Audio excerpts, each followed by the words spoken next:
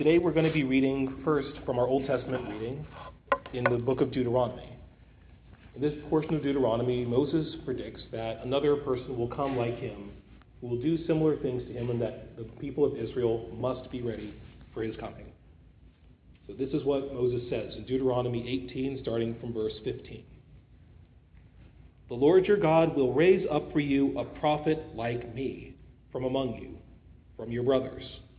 It is to him you shall listen, just as you desired of the Lord your God at Mount Horeb, on the day of the assembly, when you said, Let me not hear again the voice of the Lord my God, or see this great fire any more, lest I die. And the Lord said to me, They are right in what they have spoken. I will raise up for them a prophet like you, Moses, from among their brothers. I will put my words in his mouth, and I shall speak to them all that I command him. And whoever will not listen to my words, that he shall speak in my name, I myself will require it of him. But the prophet who presumes to speak a word in my name that I have not commanded him to speak, or who speaks in the name of other gods, that same prophet shall die. And if you say in your heart, How may we know the word that the Lord has not spoken? When a prophet speaks in the name of the Lord, if the word does not come to pass or come true, that is a word the Lord has not spoken. The prophet has spoken it presumptuously. You need not be afraid of him. So the Lord promised that another prophet will come like Moses after Moses' death. And it's interesting. It should tell us Moses was a prophet, one of the greatest prophets who ever lived. And yet, now that he's at the end of his life, would die very soon after speaking these words, God apparently still has more to say. What else could he have to say? What else could the Lord have to do through the prophets? And it's that kind of thing that we address in our first Easter sermon this year. So we're going to be reading from the book of Hebrews for our sermon today and for the next 3 sermons or so afterwards, talking about Jesus Christ. The first part of Hebrews is especially focused on Jesus Christ as compared to other things that the Lord has done. How constantly in the past the Lord has done something in the past. Sent a prophet, sent Moses, sent high priests, so on and so forth. And these things were good. But Christ is better, infinitely better. So for our first sermon in this Easter series, we're talking about Christ as the great prophet, who is better than all of the prophets who have come before. A better prophet who has spoken in the name of the Lord. So in light of this, hear the word of the Lord from Hebrews chapter 1, verses 1 through 4. The writer of the Hebrews says, Long ago, at many times and in many ways, God spoke to our fathers by the prophets. But in these last days he has spoken to us by his Son, whom he appointed the heir of all things, through whom he also created the world. He is the radiance of the glory of God, and the exact imprint of his nature, and he upholds the universe by the word of his power. After making purification for sins, he sat down at the right hand of the Majesty on high, having become as much superior to angels as the name he has inherited is more excellent than theirs. The grass withers and the flowers fade, but the word of the Lord endures forever. Let us pray. Father God, we give you thanks that you have indeed spoken to us through this greater prophet, through Jesus Christ. It's in his name, Father, that your apostles and the prophets who came after him spoke. How they came, Father, they came in his name, sent by him to speak these things, to write these things down so that we could hear them. And Father, your Son continues to speak to us now through this word. Bless it to our hearing, Father, and to our understanding.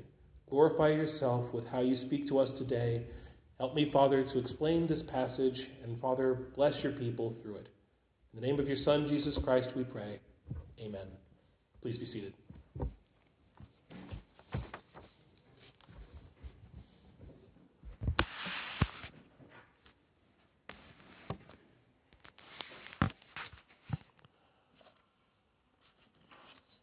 If you're like me, when you're working on a project or a paper or something like that, then you can't really wait to have it done. Not only so that you don't have to really think about this project or this work assignment anymore, so that you can just be, done with it. I mean, that's certainly part of it. There were certainly times in seminary and at other points in my life when I just wanted to be done with this paper. But there can also be that sense of accomplishment when you're finished. After all the blood and the sweat and the tears and the time that you've just poured into this project day after day, you can finally say, I'm done. I've said what I need to say. I've met the requirements I need to meet. There is nothing more I need to worry about here. There's nothing more that needs to be said or done, at least for a while. To get to that point in a project, that is just so satisfying.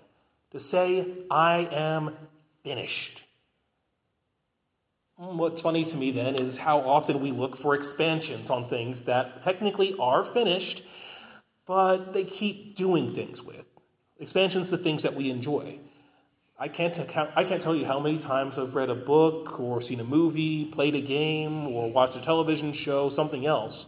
And I'm sure you've seen this as well. You finished this thing and said, okay, that was excellent. Are they going to do a sequel? Are they planning to do more with this? I mean, many of us here, this being Burbank and all that, we love movies. We love watching movies, and when we like watching excellent movies. We'll buy them, and then we'll hear later on, oh, they're releasing a director's cut of this movie. More scenes, perhaps, behind-the-scenes stuff. I'm really going to think about buying that. I mean, when they first came out, I loved watching the Lord of the Rings movies, for example, but then when the director's cut came out, I wanted that. It really did add something to have those extra scenes and all that extra content added on. Or if you're somebody who enjoys video games, you can buy the base game, certainly, but more and more there's extra content that you can buy, extra things that you can add to this technically finished project that just extend the life of the game a bit more. And there's other things like that further and further on. But sooner or later, the developer or the author or the publisher is going to say, I'm finished now. I'm done. I've said everything I want to say. I've done what I want to do. My work, my message, my art is out there, and I'm not doing anything else. It's time to close up shop and put down the pen and paper. And I bring out all of this, I talk about all of this, because the passage in front of us is telling us God has done something like that for his people. He has spoken to them, and he has said all that he wants to say. Now, you might have heard at other times from other people that the Word of God is kind of like a letter from God to his people. He is telling us what he wants to know about himself. And if that's true, if that's an analogy that we can use, God is speaking to us, God is writing to us like in a letter, then this passage, Hebrews 1, verses 1 through 4, is telling us God has said everything that he intends to say. Everything he wants us to know about himself and us in relation to him, that is knowable and it is accessible and he is finished now. But how do we get that knowledge? Where do we find that knowledge? This passage tells us in Christ Jesus, in the Son of God himself. As our theme for this passage tells us, Christ perfectly reveals the will of God to his church in this present age. We will see that because Jesus does this, we have everything we need to know about God, about ourselves, and about the world around us. But how does Jesus reveal these things to us? How does he tell us about these things? In three ways, according to this passage. First, he does this by speaking for God. Then second, by possessing God's nature. And then third and finally, by sitting at God's right hand. So our first point, Christ speaks for God. As the author of Hebrews makes it out, this is a very big deal. This is practically the first thing that he says in this entire passage, that Jesus Christ speaks for God. Out of this whole large epistle, this is the first thing that he wants his hearers to understand. But why is it such a big deal to him that Christ speaks for God? Well, according to verse 1, our first verse here, the author says, Jesus was not the first person whom God sent to speak in his name, not by a long shot. The author says, long ago, at many times and in many ways, God spoke to our fathers by the prophets. Now, the author to the Hebrews, we don't know the author's name, so we'll simply call him the author. He is writing to a group of converted Jews in the first century AD. Jewish converts who have left their old Judaism and have now converted to Christianity. These are men and women who know the past. They know what God has done in the past because this is literally their past. This is their history. They would have known that their ancestors had received the Lord's revelation, that God had spoken directly to their fathers many times and in many ways over the past centuries. Every good Orthodox Jew knows God spoke to Abraham and promised to make him a nation with many descendants, as numerous as the stars of heaven. And he made that promise to Abraham, to his son Isaac, and to his son Jacob after him. And then after these 3 forefathers of Israel had died, God continued to speak to their descendants after them. He made promises to them. He guided them, protected them, and continued to speak through the prophets. He sent them Moses, who we'll talk about next week, and who brought them the law of God. Later still, after Moses died, God continued to send prophets and speak to them. He sent angels out several times, and always the prophets especially would proclaim, "Thus says the Lord, the God of Israel." He is speaking to you, to his people Israel, and he calls you to faithful obedience. Every faithful Jew knows these things, knew these things then. The Lord has revealed himself, has spoken to his people. And they also understood these were not strange, isolated incidences. These were things that happened not every day, obviously, but they knew that they happened and that they could happen. The author says, at many times and in many ways. If we were to do a survey through all of the Old Testament, just the Old Testament, then we would see God speaking in all kinds of different ways, revealing himself in all kinds of different ways. Most often, he would send prophets. He would give them dreams and visions of things that he was saying and doing. He would do a miraculous deed, a mighty deed through his prophets. And then he would explain, this is why I did this. This is the significance of this thing. On more than one occasion, he sent angelic messengers from heaven carrying a word. Sometimes he would speak directly to the prophet himself.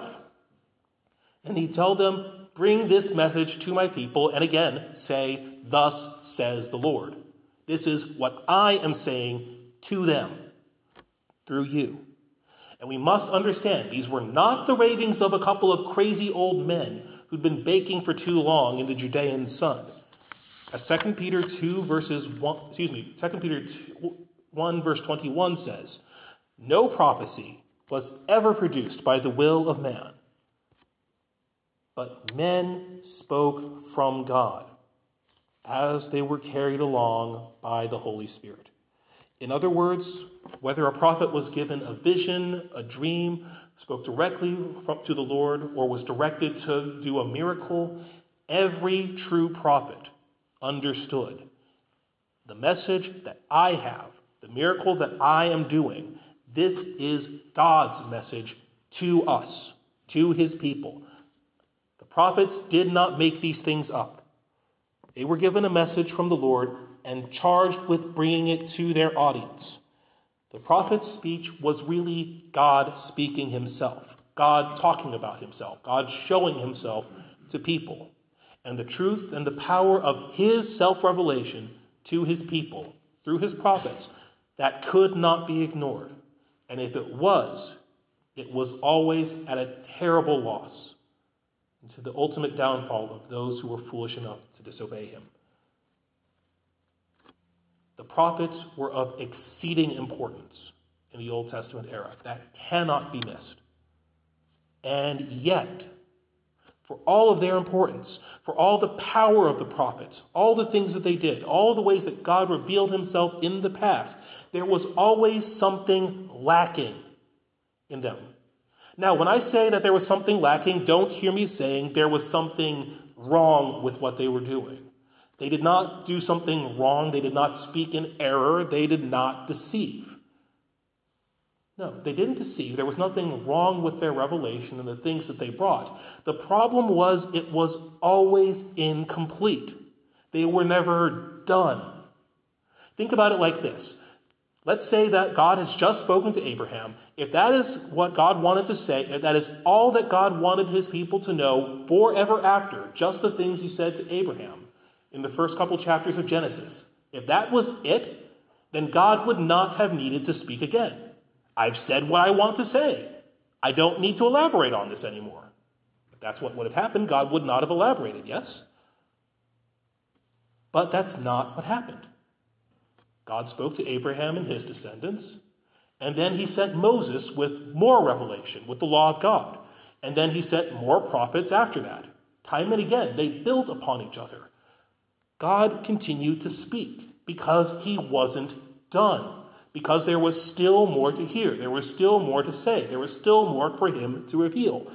The author is telling the Jews at this point, is telling the Hebrews, the former times were good for what they were. They were necessary. God spoke. But he was never done. The old times were good, but they were not complete. The prophets spoke, but they always looked forward to a final word, a last prophet from God. And now, the author says, we have that final word. We have that last prophet who reveals the Lord to us completely. Verse 2, in these last days, he has spoken to us by his Son. The prophets who were sent before Jesus Christ came, they were good. They were authoritative. They were necessary. But their clout, their authority, is nothing compared to that of God's own Son. Time and again, God would speak, and he would build upon what he would say. He'd say something, and then he'd build on that, and he'd build on that, and build on that, piecemeal, bit by bit, thing by thing, always, though, needing to reach an end sometime. And the author is saying that end is come. The piecemeal revelation that we had before has reached its terminus. Everything that God wanted to say to his people, everything he wanted to reveal about himself and his will for them, he has said it now. And this man, Jesus Christ, is the one who makes it known to us clearly. That man is the only begotten Son of the Lord God, our Lord Jesus. You must understand, the God of the Bible is a God who wants to be known. He wants us to know who he is, and knowing that, know who we are. And he didn't leave this all for us to figure out on our own. No, he took the initiative. He drew us to himself. He spoke to us. He made himself known to us. And by Christ Jesus, now we have everything that we need. He has told us everything he wants to know. Jesus has brought completion. He has brought finality to the revelation of God that he gave to his people. There was nothing wrong or incorrect about the Old Testament, but it was always forward-looking. It was always expecting something else. It was always expecting a last word. Now we have it. That something else has come. And what does that word tell us? What does the revealer of that word tell us? Why did Christ Jesus walk the road to Jerusalem? Why did he walk on the road to the cross, knowing that he would die, knowing for certain that it meant torment and death? John 10, verse 10. I come that they may have life and have it abundantly. Jesus came because his people were dead in their sins and separated from the Lord. And he came so that they, those first believers, everyone who had believed in the Lord before his coming, and now us too, so that we would have eternal life in Jesus and through him. In Easter, we see that God's wrath against our sin required justice. It required death. But we also see his love in sending his Son to die for us, sending his Son to die for his people, for the elect, and calling them to believe in the name of Jesus so that they can be saved. That's why God's revelation through Jesus Christ, that's why Jesus speaking to us is better than what the prophets did, what they ever could do in their time. Again, everything they said was necessary and true, but always incomplete, always looking forward, always anticipating, always waiting for that last word from God.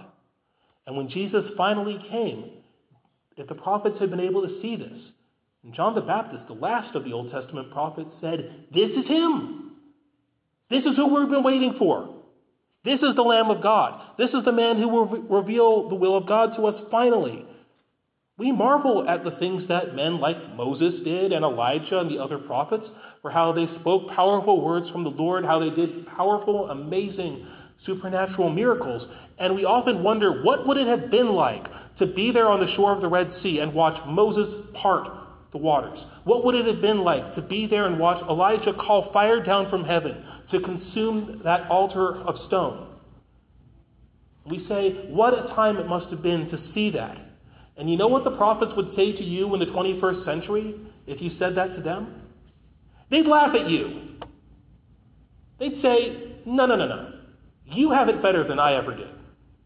If you said to Moses, "I would have loved to be there and to see you part the Red Sea," Moses would have told you, "Why?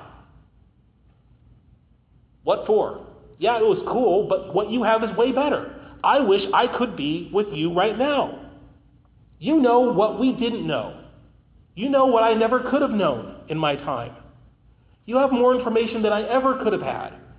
You've seen God's plan for salvation. You know the name of his Son. You know what he has done. God has spoken that to you clearly. In the book that you have on your laps, the words that you have printed in your bulletin or you have on your phone, you can see what the Lord Jesus has done for you. You can see how God has revealed himself in full. Moses could only look at the law and guess at what God would do. He believed, but he couldn't see it all. We can look back and say, "Thus the Lord has done for us." Moses would say, "Whatever I had, you have it so much better. You have what I was waiting for. You are far more blessed than you know. Blessed indeed you are, New Life Burbank Church. You have the word of the Lord. You've believed on that. You've seen his plan unfolded for you in Scripture. You have his word spoken to you in completion every week. You know how God planned to save you in full. You've seen how all this has come together and come to a head in Jesus Christ at Easter. Blessed indeed that you know this, that you can see it, that you can access it at your whim, freely. But with blessing comes responsibility. Responsibility to listen to the word of the Lord. We can access the word anytime we want. Does it matter? Do we care? Is it just something we do on Sunday, or is it something that means something for our life? The author of Hebrews says, in these last days, he has spoken to us. Last days means the clock is running down. That there is a time when God will say, my son is coming back. No more chances. No more delay.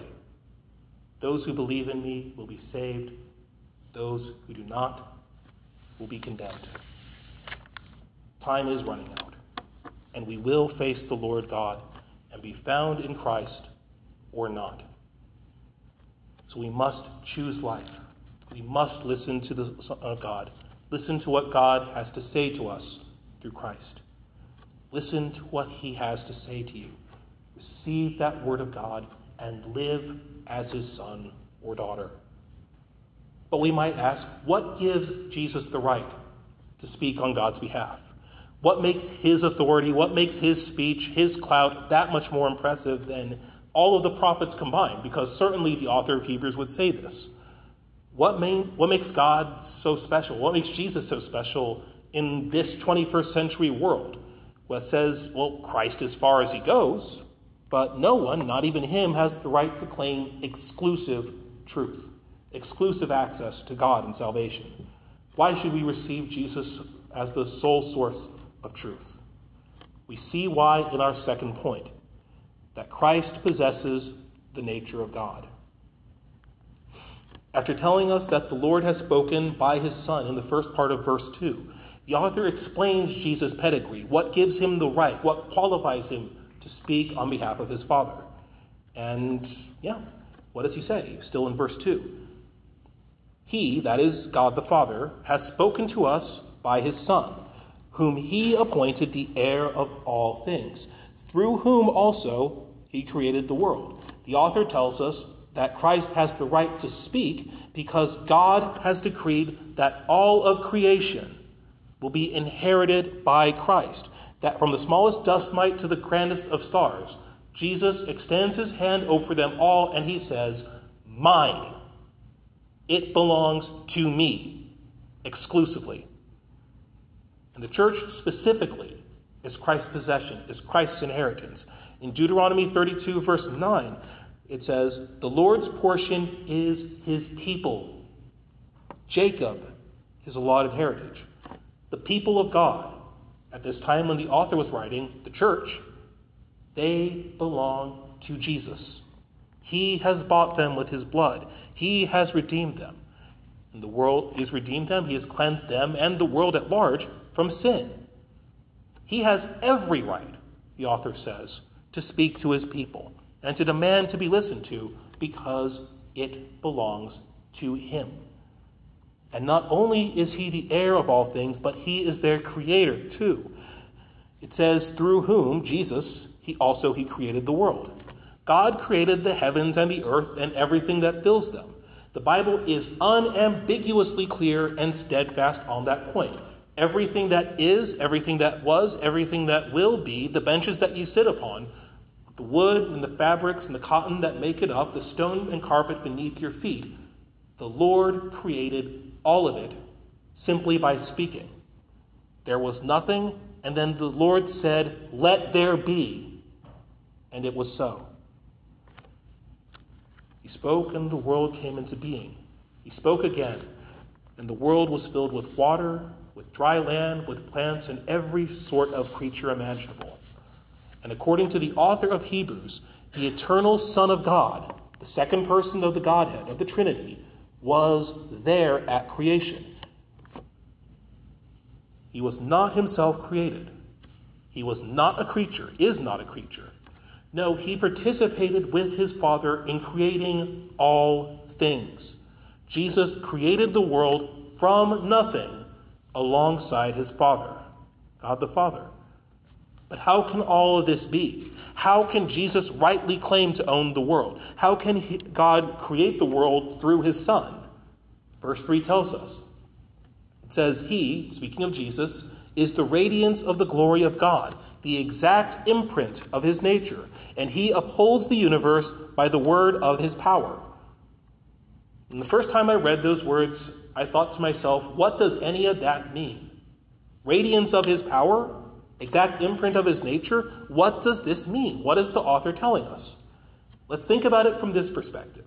In 1 Timothy 6, verses 15 and 16, the Apostle Paul says this of God: "He is the blessed and only sovereign, the King of kings and Lord of lords, who alone has immortality, who dwells in unapproachable light, whom no one ever has seen or can see.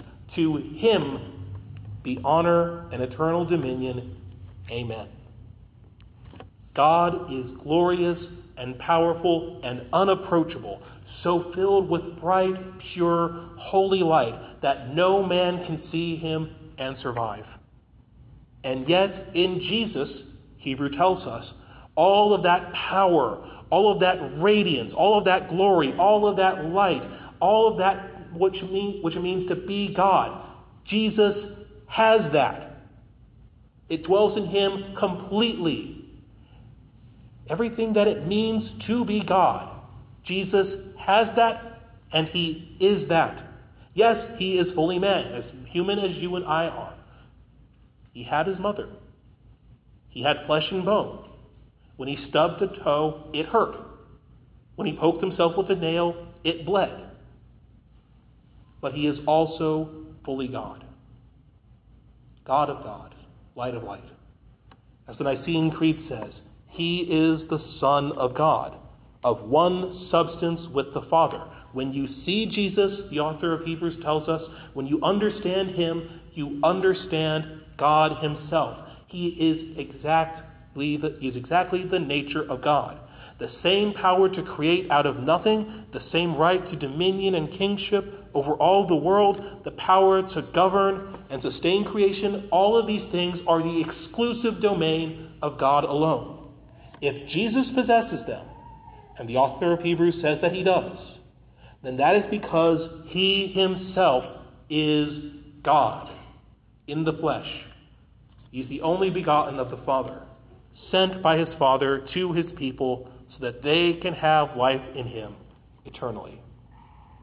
What right does Jesus have to demand your attention and mine? What gives him the right to say of himself in John 14, verse 6, I am the way, the truth, and the life? Light. No one comes to the Father except through me. What right does he have to say this? He is God. He is the Lord, the Almighty, the Lord of hosts, the Most High. Every title, every honor and glory that the Bible ascribes to God rightly belongs to Jesus Christ. And if he is God of gods and light of light, then he is the only one capable of revealing God to you and me. After all, which one of us can ever say that they have searched out the things of God? Which of us can ever say, I understand God, I get him, I see him? Job 11 verse 7 remarks, can you find out the deep things of God? Can you find out the limits of the Almighty? And the answer is meant to be a laughable, almost mocking no. No, you can't. We can't even figure out everything that is at the bottom of the ocean floor. We know it must be there. We can sound out a little bit of the things that are down there, but we got no clue what's at the vast majority of the bottom of the ocean. How could we possibly say, I understand him, of the God who made that ocean and filled it with all those creatures that we don't even know exist yet?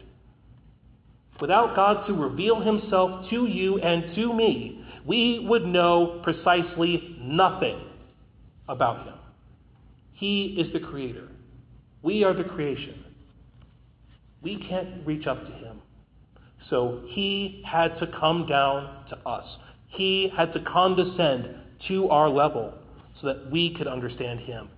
God made himself knowable to you and me. He let us know about his glory, let us know about his nature by sending us Jesus Christ so that we may see and believe him.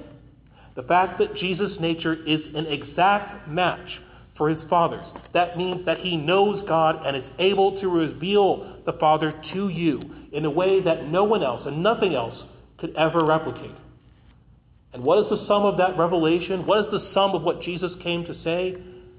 He tells us that God is holy and that we have sinned against him and deserve his condemnation.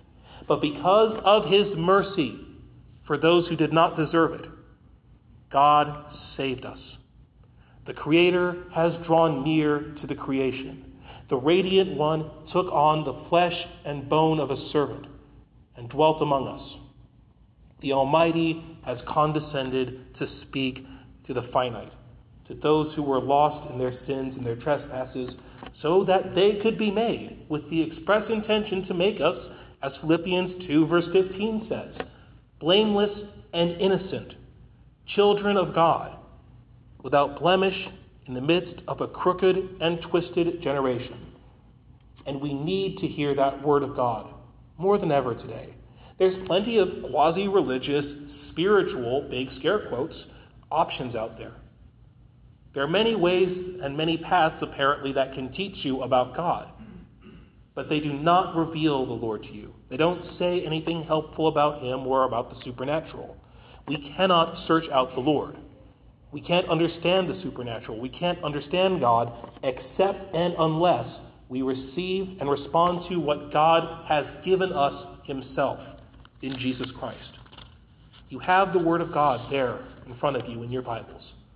God has spoken to you, and he calls you to listen to his Son and to worship him alone with all of your heart and your soul and your mind.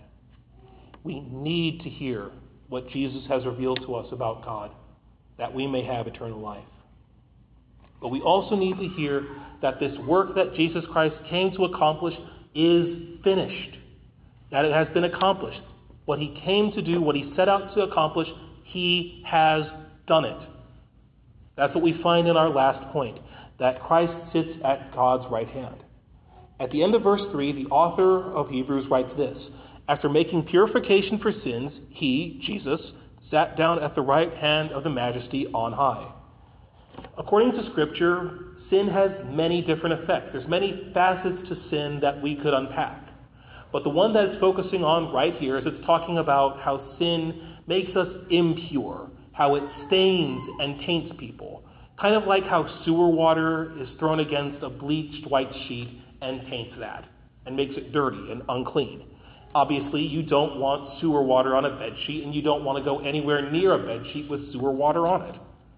So it is with God, who is so completely holy and pure that he cannot allow anything that is impure or sinful in his presence.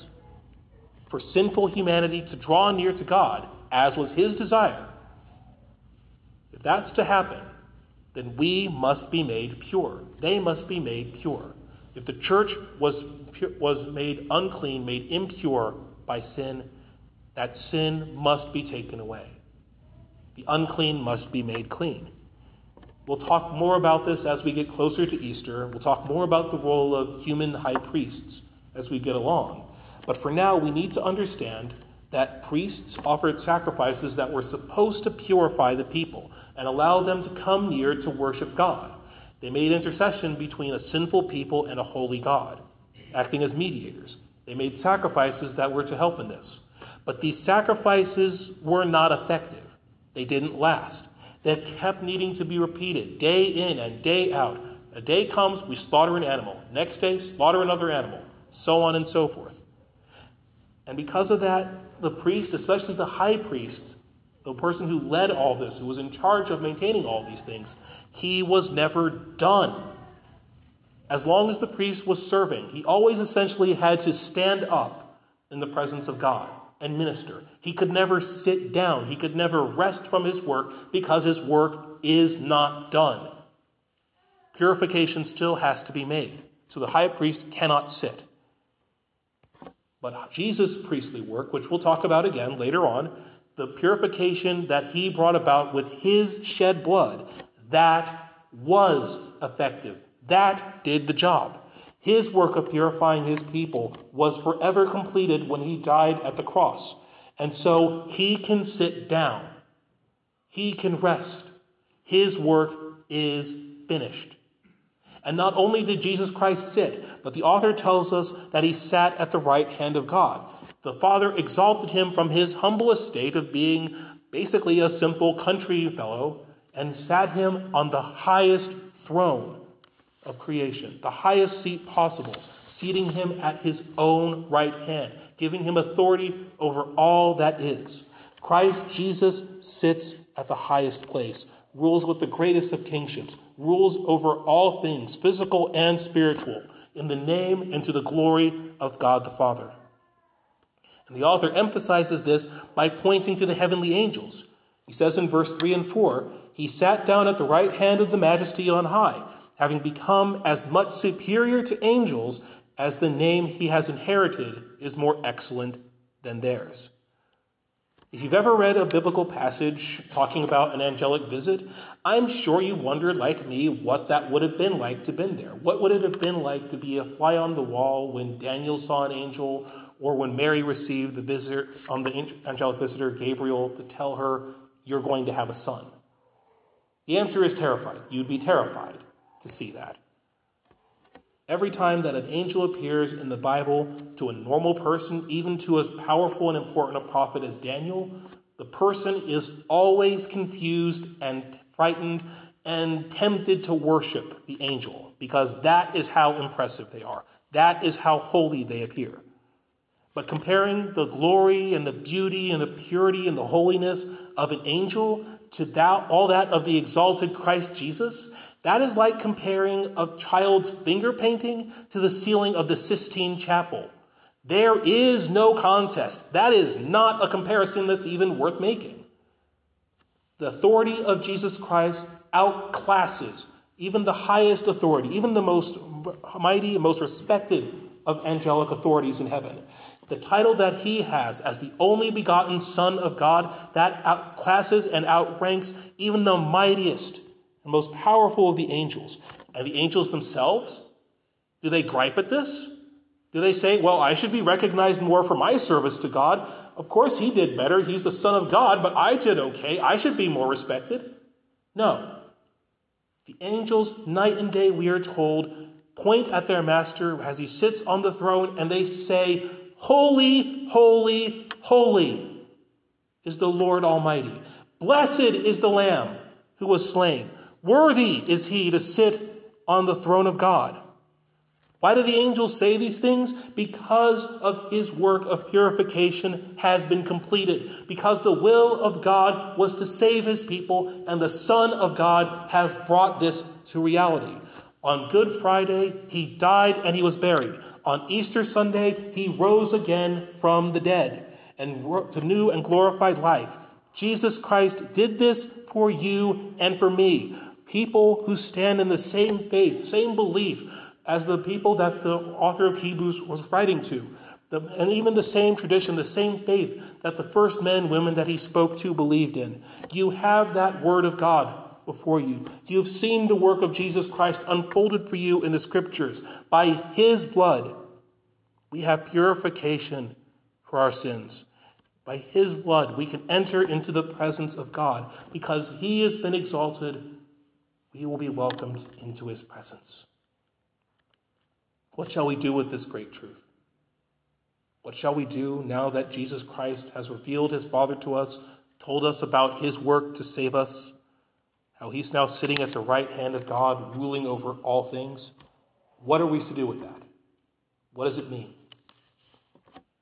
I would suggest that we remember on one of the Easter sermons we talked about last year when we investigated Psalm 2. In Psalm 2, verses 6 and 12, the Lord God is speaking, and he says this, "As for me, I have set my king on Zion, my holy hill." In other words, I've set my son on the highest throne. I have made him ruler over all. Then he says in Psalm 2, verse 12, "Kiss the Son, lest he be angry, and you perish in the way, for his wrath is quickly kindled. Blessed are those who take refuge in him. Blessed are all who take refuge in him." You and me, as Christians, as a church, we are still called to kiss the Son. That's not a one and done thing. Constantly we are before him. Constantly we live under his rule. We are called to offer him fealty. We're called to offer him worship and submission to his name. We're called to continue to worship him, always. But with that promise that if we disobey him, his wrath will be kindled. He will discipline. But blessed are all who take refuge in him. Blessed are all that say, "Have mercy on me, because I am a sinner." As we draw near to Easter Sunday, remember that Jesus Christ is indeed this exalted one who reigns on high, who calls for you and me to follow him and to follow him alone, to listen to him and listen to him alone. He calls to us to submit to him and to serve him. The Lord has spoken to you through his Son, the God-man who sits enthroned in heaven. His church must listen to him, for his word is truth and life to all who believe in him.